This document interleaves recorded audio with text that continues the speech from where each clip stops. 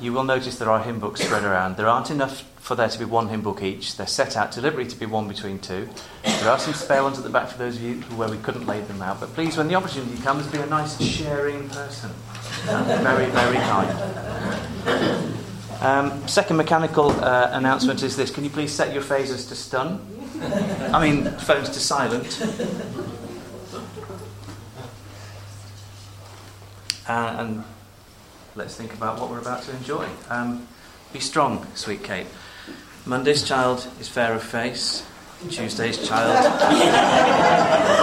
full of grace. And Wednesday's child is full of woe.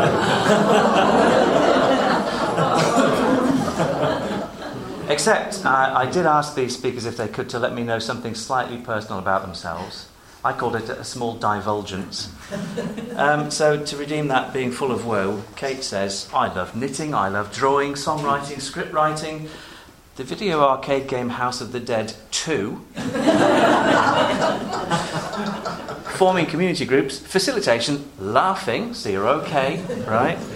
The latest Alan Partridge movie, and day trips with my lovely man.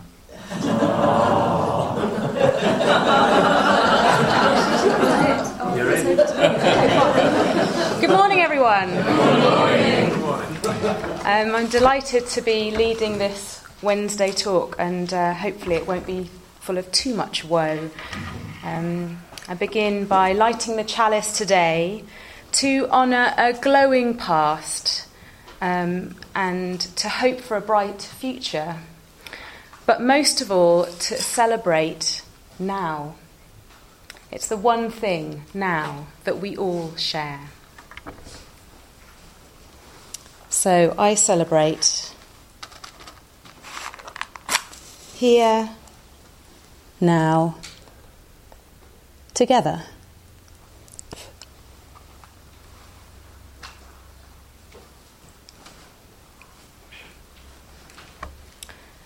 These words, narrated by al-Bukhari, one of the companions of the Prophet Muhammad.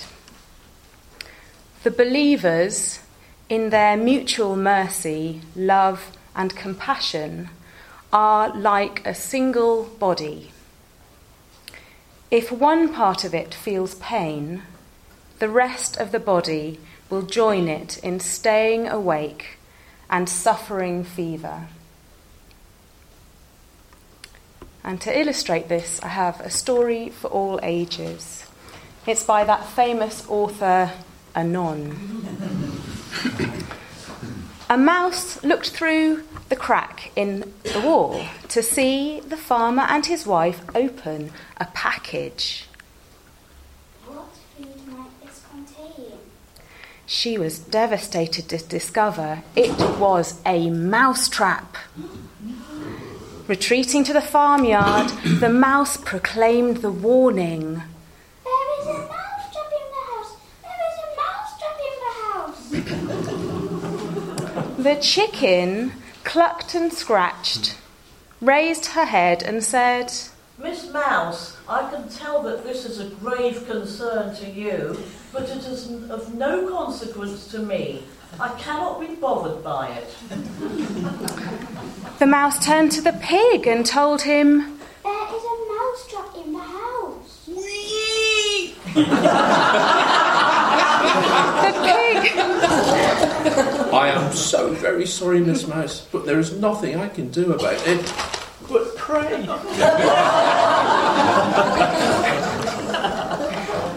The mouse turned to the cow and she said, Well, Miss Mouse, I'm sorry for you, but that's no skin off my nose. So the mouse returned to the house, head down, dejected, to face the farmer's mousetrap alone. That very night, a sound was heard throughout the house, like the sound of a mousetrap catching its prey. The farmer's wife rushed to see what was caught, and in the darkness she could not see a venomous snake had been caught in the mousetrap. The snake bit the farmer's wife. The farmer rushed her to hospital and she returned home with a fever. Everyone knows that you treat a fever with fresh chicken soup. So the farmer took his hatchet to the farmyard for the soup's main ingredient. But the wife's sickness continued. So friends and neighbours came to sit with her around the clock, and to feed them, the farmer butchered the pig. The farmer's wife did not get well. She died. So many people came for her funeral, the farmer had the cow slaughtered to provide enough meat for all of them. The little mouse looked upon it all from her crack in the wall with great sadness. So the next time you hear someone is facing a problem and you think it doesn't concern you, remember that when one of us is threatened, we are all at risk. We must keep an eye out for each other and make that special encouragement, try to encourage each other. If we in our society show mercy, love, and compassion to each other, we are like a single body. If one part of the body feels pain, the rest of the body will join in staying awake and suffering fever. Please join me now in singing our hymn. It's 208, 208, When Our Heart is in a Holy Place.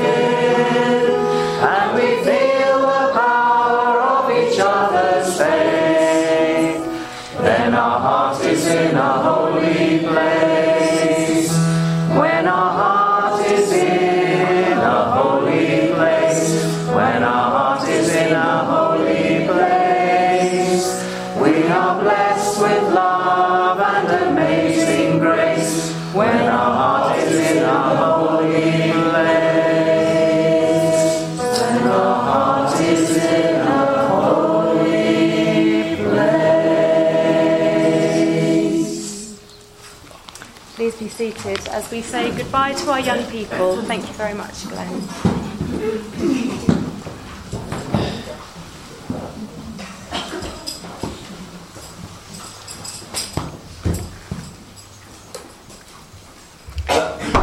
Actually, it seems a little strange to be saying goodbye to some of our young people when I'm about to talk about young people. But we found last year that the theme talks were just too boring for some of them. Hopefully you won't feel the same way. Sorry to tell you that, Katie.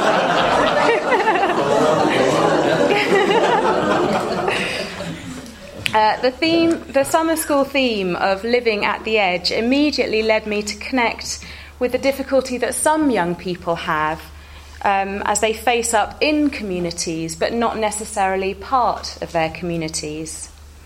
I have worked with two very different youth organisations, the World Association of Girl Guides, which celebrated its centenary anniversary a couple of years ago, and the Challenge Network, which had its 4th birthday party earlier this year. I was working for the Girl Guides when I first discovered Rosslyn Hill Unitarian Chapel, but it was at my time at the Challenge that had such a marked effect on my perception of young or younger people. Even at face value, my office at the Challenge was very different to my chapel. At the age of 38, I was probably one of the oldest people in the organisation. I think only the chief executive and the financial director were in their 40s. As you can imagine, the office was a very buzzy place, full of people in their early 20s, many of whom were overjoyed at scoring their first job. In contrast, my chapel, although well attended, is at the opposite end of the age spectrum. Yes, we have a number of families, some of whom are rumoured to house teenagers, but we don't really see a lot of them. But on the whole, like many Unitarian congregations, our members tend to be in their 50s, 60s and beyond. I'm not here to bemoan this fact, although it is a cause for concern. I actually appreciated it at a time when I was involved in a stressful job with relentlessly bubbly colleagues. It was a true sanctuary to find a community of thoughtful and mature people. In fact, I often daydreamed of the rich conversations that we might have at a tea party which brought together these young and old minds. I never quite managed to pull it off, though.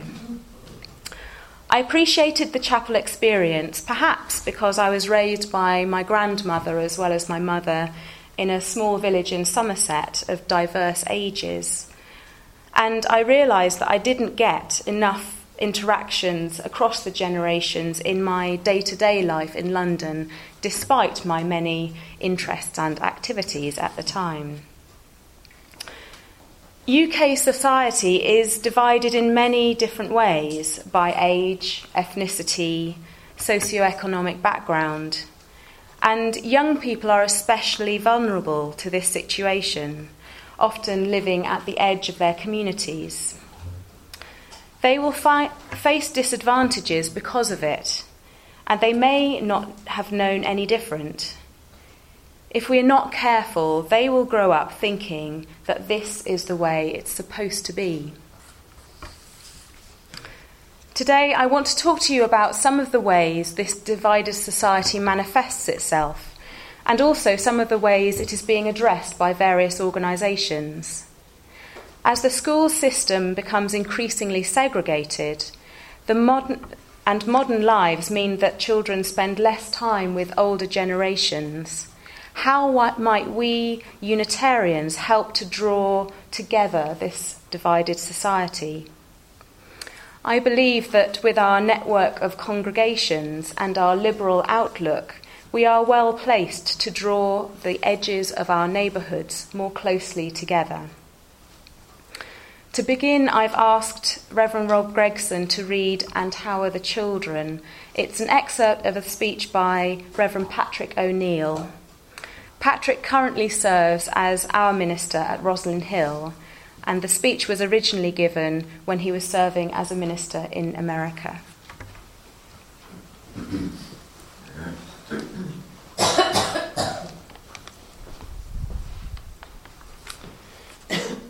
And how are the children? A among the most accomplished and fabled tribes of Africa, no tribe was considered to have warriors more fearsome or more intelligent than the mighty Maasai. It is perhaps surprising then to learn the traditional greeting that passed between Maasai warriors. Kaserian Injera, one would always say to another. It means, and how are the children? It is still the traditional greeting among the Maasai, acknowledging the high value that the Maasai always place on their children's well-being. Even warriors with no children of their own would always give the traditional answer, all the children are well. Meaning, of course, that peace and safety prevail, that the priorities of protecting the young, the powerless, are in place. That Maasai society has not forgotten its reasons for being, its proper functions and responsibilities. All the children are well means that life is good. It means that the daily struggles for existence do not preclude proper caring for their young. I wonder how it might affect our consciousness of our own children's welfare if, in our culture, we took to greeting each other with this daily question, and how are the children? I wonder if we heard that question and passed it along to each other a dozen times a day, if it would begin to make a difference in the reality of how children are thought of or cared about in our own country. I wonder if every adult among us, parent and non-parent alike, felt an equal weight for the daily care and protection of all the children in our community, in our town, in our province, in our country. I wonder if we could truly say, without any hesitation, the children are well. Yes, all the children are well. What would it be like if the minister began every worship service by answering the question, and how are the children? If every town leader had to answer the question at the beginning of every meeting, and how are the children? Are they all well? Wouldn't it be interesting to hear their answers? What would it be like? I wonder.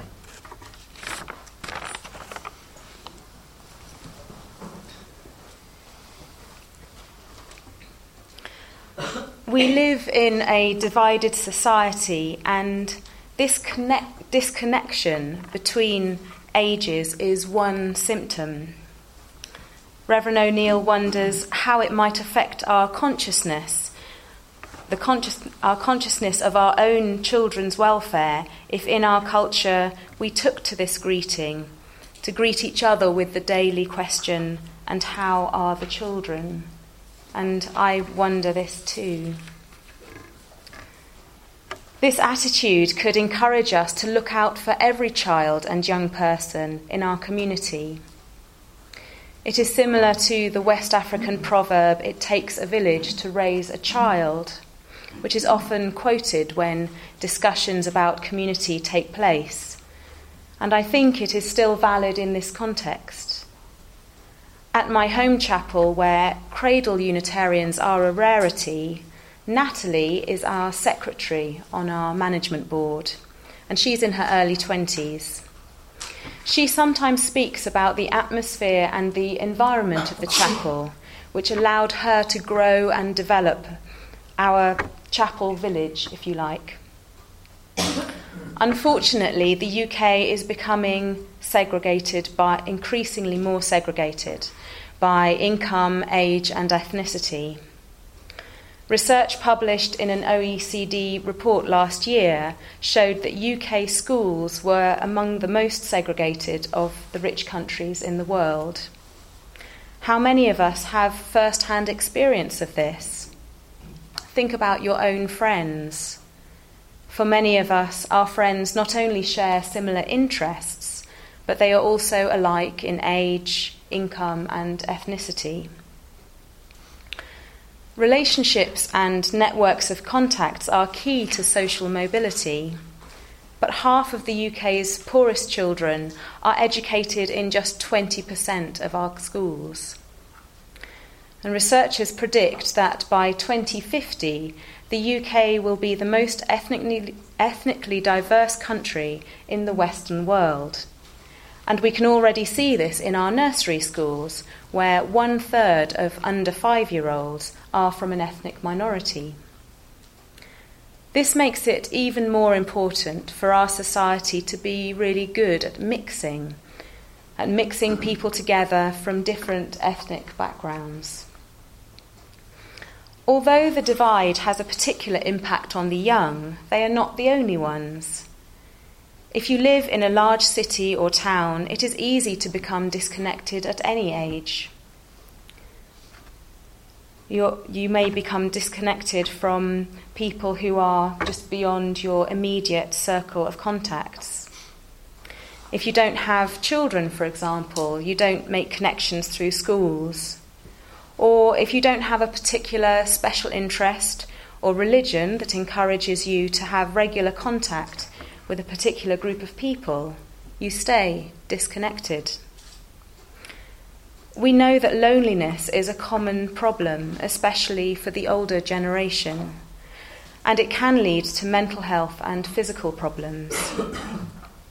I was saddened to discover some research that suggests that 5 million older people say that the TV is their main companion, and that nearly 1 in 10 older people feel cut off from society.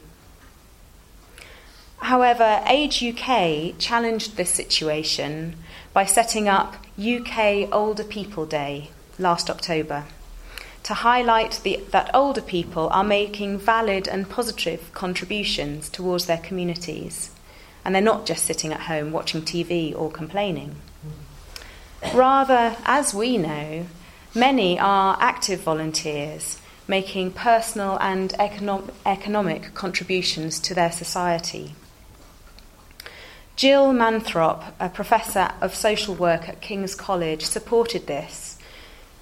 She said, 1/5 of over 80s are active volunteers, but more can be done so that they are not stuck in front of a box in a care home, which can be the most isolating place in the country. We need to make sure that they are part of the community so that they can remain active. The Challenge Network, which was set up to address some of the effects of this divided society, was set up to address these effects by drawing different groups of people together. Its summer programme is now part of a wider government initiative called National Citizen Service, and is specifically designed to expose groups of 16-year-olds to people that are different from themselves. It begins by bringing them together into small teams, and because they are recruited from many different types of schools, their teammates come from diverse backgrounds with many different religions, ethnicities, and socioeconomic statuses represented. Even so, they are all around the age of 16, and most of them have just done their GCSE exams. They still have a lot in common. It is in the second week of the programme that these young people are truly challenged to work with the other, using skills like drama and photography and business enterprise. They work with local community groups, for example, ones for adults with learning disabilities or homeless people.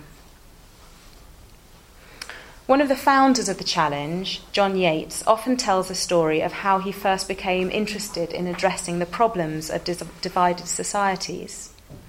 At the time, he was working in a deprived area of East London called Canning Town, near the Thames Barrier. Over the weekend, he wandered around the area, which was new to him, and he discovered that there was a beautiful park which had been built as part of the Thames Barrier development. Back at work on Monday, John was chatting to one of his colleagues, a Canning Town Londoner born and bred. And his colleague asked him what he got up to over the weekend. And John said, "I went to the Thames Barrier Park. It was fantastic. Have you been?"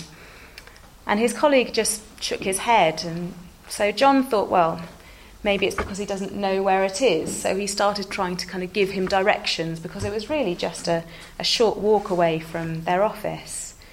And his colleague shook his head again. He said, "No, I've never been. It's not for the likes of me." In that moment, John was struck by the fact that this man felt he could not enjoy a public park, which had been built for the benefit of the whole community, and that was just a short walk away.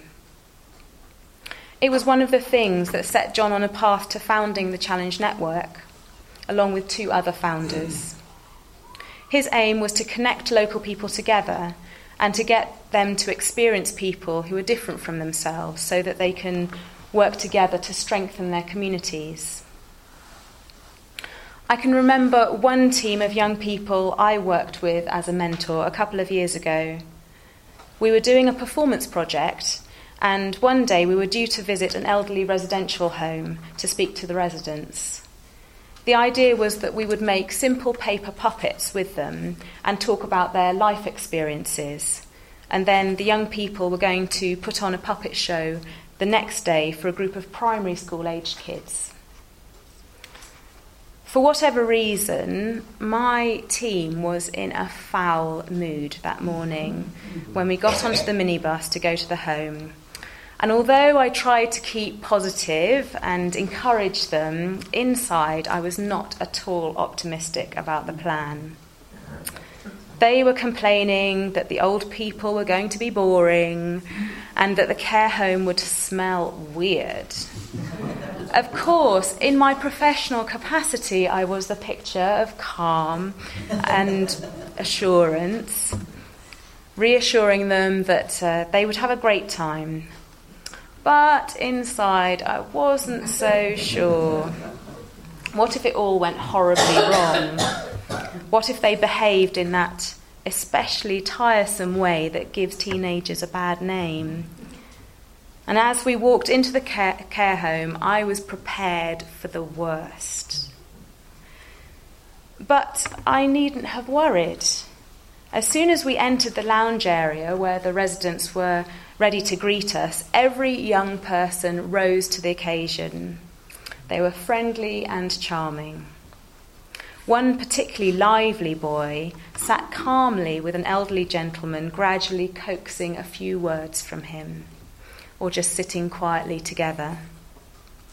And the 2 girls with attitude of the group started chatting away to some women in one corner, and when it came to leave, they were full of stories of what Marjorie used to get up to when she was younger.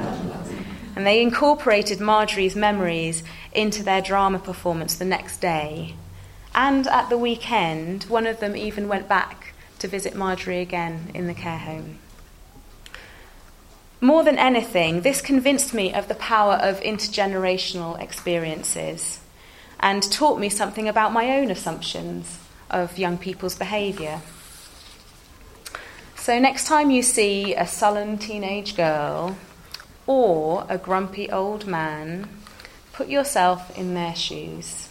What would it take to make you smile in that situation? One of the many young people who visited elderly homes during the programme said that she realised that they all had similar interests. How can we improve the future if we don't understand the past, she said. As well as a range of age groups, having friends of different faiths makes you less susceptible to prejudice or even extremism. But only 12% of non-Muslims have a Muslim friend. This may not be a surprising statistic, since only 5% of the UK population identify as Muslim, but I think it is still worth considering.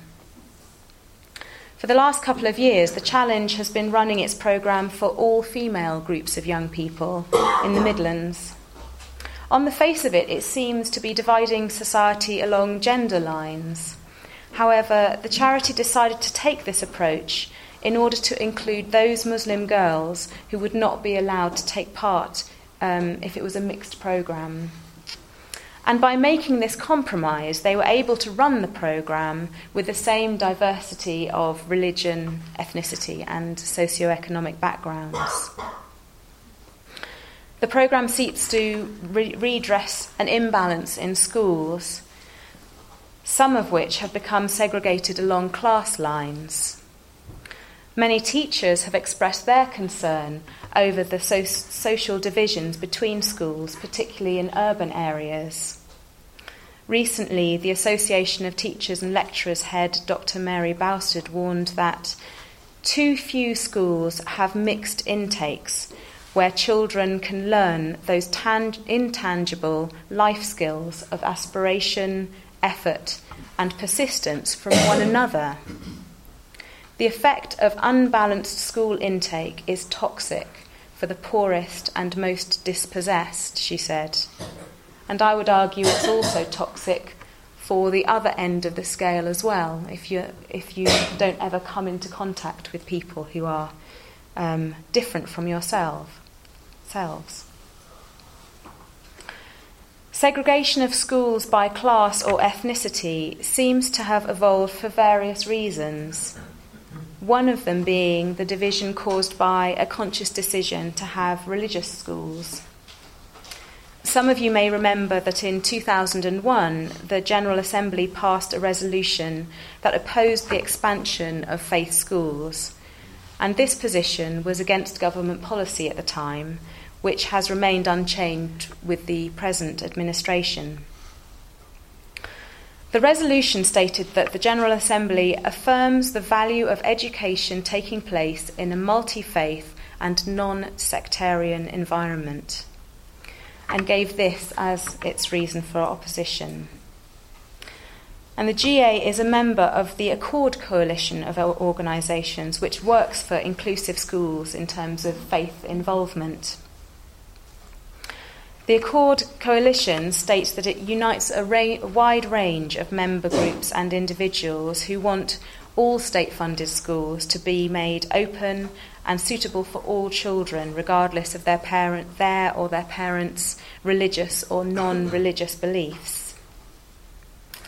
Accord is concerned that some schools do not properly respect the beliefs of their teachers, the parents, and their pupils. And current legislation allows some schools to discriminate against them on the grounds of religion, which can serve to increase religious segregation, which often acts as a proxy for racial or ethnic segregation as well. It also allows schools to provide a narrow education about the beliefs of others. And together, these ingredients can help to create environments where there is mistrust between groups. Instead, the Accord Coalition wants schools to be engine rooms of cohesiveness, promoting a culture of questioning, respect, and a hunger for knowledge. I'm not sure about the whole engine rooms business, but I like the idea of a culture of questioning and a hunger for knowledge. It supports schools that encourage the exploration of values, which I think we all do as Unitarians, where students develop their own identities and their own sense of place in the world. Last month, the Education Secretary made a statement affirming the government's continuing partnership with the Church of England. And in response, the chair of the Accord Coalition, Rabbi Jonathan Romaine, said, "Despite the positive aspects of church schools, those that select pupils on the basis of faith are not only guilty of discrimination, they also help to fragment society. A tolerant, pluralistic society can only be created by having tolerant, pluralistic schools where children of all backgrounds grow up and interact together," he said. Research last year showed that most faith schools admit fewer than the national average of pupils who receive free school meals. And this level of free school meals is used by the government as a fair measure of deprivation. Sadly, Church of England schools in particular were increasingly serving more affluent families. I must admit, I feel like I don't know enough about the subject of faith schools, but I do find it very interesting, these recent developments. I myself went to a C of E primary school because it was the village school, and it was very good. I can't imagine them turning away children on faith grounds, but that's more to do with the lack of children in the rural area. In larger cities, where every parent is fighting for a place at a good school, I'm sure it is very different. And I'd be interested to hear your views on this, perhaps in our conversation session this afternoon. Each generation seems to complain that the one that's just rising up is not quite up to scratch in some way. But it is clear that if people lack good role models, either within their family, school or social group, not to mention celebrities, it is harder for them to develop positive values and a strong sense of identity and purpose. The programme delivered by the Challenge relies on high-quality mentors who each have a responsibility for 12 young people. They are trained to be role models, and I know this because I trained some of them. Their role is to coach and guide their young people rather than to teach or lecture them. They take part in all the same activities as the young people, and they are the first point of contact for their group. This role is critical because the programme is so intense and challenging that the young people need a huge amount of support, especially at the beginning. But there are rewards. One mentor last year, who was also a secondary school teacher, worked out that he had more contact time with his group during the 3 weeks of the programme than he did with a class in a whole academic year. Knowing that they can have this level of impact on their young people, many teachers and youth workers choose to come back each summer to work on the programme.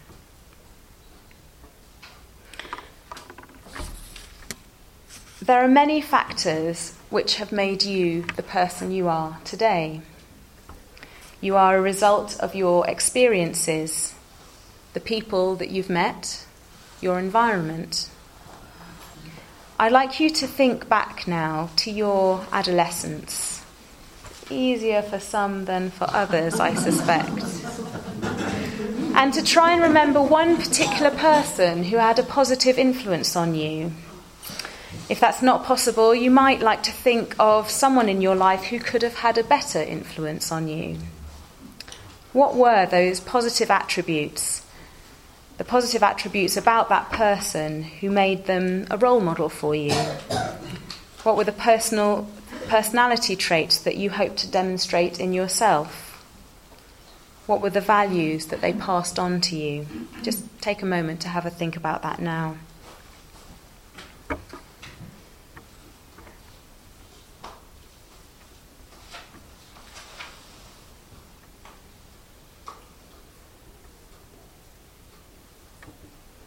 I invite you to turn to someone near you and just spend a little time sharing any of those role models or the positive attributes that you could remember.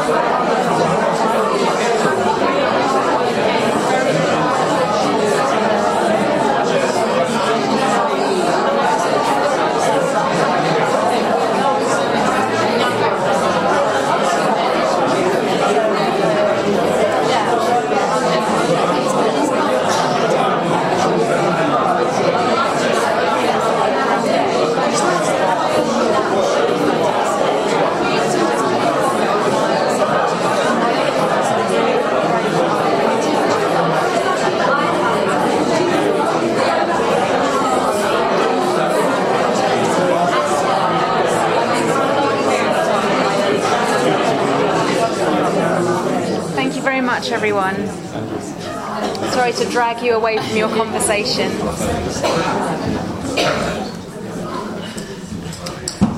We have just a couple of minutes to hear from one or two people, so if anyone who has a good role model story they can sum up in a few sentences. Yes? I share my form tutor from when I was year 3 to year 5 as it was, year 9 to year 11 as it is now, just to really confuse everybody. When I was 14 to 16, we had him in the first year, and we actually all signed a petition to keep him for the next year, and then for the next year as well. During those years, I wasn't part of a church group, I wasn't part of any other group, I had very few friends, probably only one or two, so I had no group as such. So Mr. Finch, or Julian as he now is because he works on the allotment down the road from me, was my person that I could talk to. So I went through a phase of every morning I would go in and I would think of really challenging questions to put to him. And bless him, whether he knew or not how lonely I was, he would take the time and sit just for 5 minutes after we'd done the register and everything and just talk. And I will never ever forget just that giving of time, just a little bit of time each day to someone who didn't have anybody else to talk to. Thank you for that, Anna. You've reminded me of some feedback that we got from our young people on the programme that is exactly as you say. If in everyone's busy lives you don't have time to sit down and talk with your young people, they really appreciated the fact that their mentors had that time. That was kind of part of their role, to sit down with them and just to hear what was on their mind. So thank you. One of the key purposes of the programme, which was to help young people develop this sense of empathy and understanding through their interactions. Empathy not only between team members from different backgrounds, but also with the community groups of different ages and cultures that they would come into contact with. The Accord Coalition suggests that developing this mutual understanding is the key to the future happiness of our society, and I tend to agree. I'm not about to enter into a huge ethical debate, but I do think it's important not to underestimate the impact of developing these values. In our day-to-day lives, we can come across people who just don't seem to be on the same wavelength as us. Whether this is a colleague who is constantly undermining our work, or someone in the supermarket who bashes into your shopping trolley for no apparent reason. As we heard on Monday, these common courtesies somehow get lost sometimes. I wonder why that is. As we grow up, we learn our behaviour from those we come into contact with. The wider the range of people, the easier it is for us to understand how they feel and to act appropriately. Whether we have a religious belief or not, our gift to the world is to practice this empathy and compassion in the hope that our behaviour has a positive impact on others. I said at the beginning, I believe that Unitarians are well placed to help this divided society, and I've had first-hand experience of this last year when we ran an intergenerational workshop here at summer school. And some of you will remember that, I'm sure. It was based on Lindy Latham's successful Bright Lights group in Bristol. And so there were 12 of us, a few of you around, and we sat inside the yurt, and we were aged between 10 and 70 something. I was remembering at the end of summer school, at the last sort of day of summer school week, and as one of the workshop leaders, I asked everyone to say what they thought they'd learnt from our time together and what they would be taking home with them. For the adults, it was mostly about new ideas and resources, games and activities which would help them to run their own intergenerational group at chapel. And for many of the young people, it was the memories of the fun games that we had played or the new activities that we'd learnt to do together. And for one participant, it was the feeling of being surrounded by love. And this really did seem to sum up the whole week for us. We had created a community where we had worked together and learnt from each other, whatever our age. In a way, isn't that what we hope society could be like? A community of people of all ages living and working together. And I believe that we can work towards this balance of interactions in our own lives and within our Unitarian congregations. The Bright Lights model is not really so very different from our adult groups, a discussion group, for example, with its opening and closing rituals and the theme in the middle, a range of different activities. During the intergenerational group last year, we decided to tell our own version of the well-known heaven and hell story. You know, the one where someone's shown a vision of hell and it's a massive table full of food and nobody's eating because they've got these huge, long, 3-foot-long spoons and they can't get them to their mouths. And then they go to heaven and find they've got the same setup, same food, same spoons, but they're feasting away because they're feeding each other. So we divided our group into 2 smaller groups and we asked them to tell the story in their own way. One of the groups set their story in a school canteen with chips and baked beans and chopsticks. The other group decided to bring the story right up to date in another way. I'm sure Danny won't mind me telling you that he portrayed a very convincing estate agent showing around prospective buyers around the 2 potential properties, each with a banqueting hall attached. And we had fun making long soup spoons, the long soup spoons in the original story, with tablespoons tied to bamboo canes. This kind of fun was good for all ages. However, despite the positive welcome this intergenerational approach has received in many congregations, I have experienced the opposite reaction too. When a chapel planned a family service, some of the regulars stayed away. "Oh, that's not for us," they said. "We can just about put up with those children rushing around at tea and coffee time after the service, without allowing them to interrupt our peaceful worship on a Sunday morning." You may have strolled along a Mediterranean seafront one evening and seen families of babies, cousins, teenagers, parents and grandparents enjoying the setting sun. All walked through a park in Asia and spotted groups of all ages sharing a meal together. Sadly, the transient nature of many people's lives in our own country means that too often family ties are stretched as sons and daughters travel to other cities in search of work. Grandparents no longer live just around the corner. Perhaps they don't even live in the same country as their grandchildren. Some charities and companies have recognised this and have attempted to address it. A pair of mothers in North London realised that their children would benefit from spending time with older people and set up an Adopt a Granny scheme. The scheme benefited the children who didn't have easy access to their own grandparents. Some charities for the elderly run similar befriending schemes.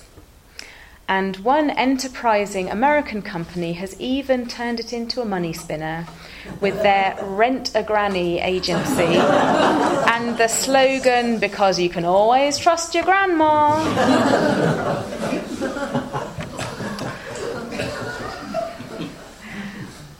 What does it take to build a strong community? One starting point is to create memorable experiences. I'm sure we can all think of our own special memories of being in a group working towards a common goal.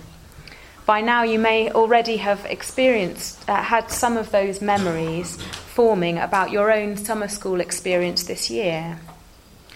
We create memories and they strengthen our relationships as we go along. There is a scientific reason for encouraging good experiences and memories for young people. And it's not just because it's a nice thing to do. Many people form their strongest memories around the age of 16 or 17. If you think back to that age, when you were that age, perhaps you can think of some of those special moments. And if you struggle to think of something, perhaps there's even more reason to help young people to form these positive memories at that age. The stronger memories are formed because the frontal lobes of the brain, which are part of the memory centre, where the memory centre is located, is the last part of the brain to mature, often in a person's mid to late 20s. Unfortunately, the frontal lobes are also the first part of the brain to start deteriorating, sometimes as early as the age of 40. So it is good to get these positive memories locked in while you can. I'd like to invite you to think back now. Perhaps it might help you to just close your eyes, to think back to a time which was memorable for you, a particular event from your adolescence perhaps, or when you were in your 20s. Just think about what happened, the people around you. Who helped you? Who inspired you?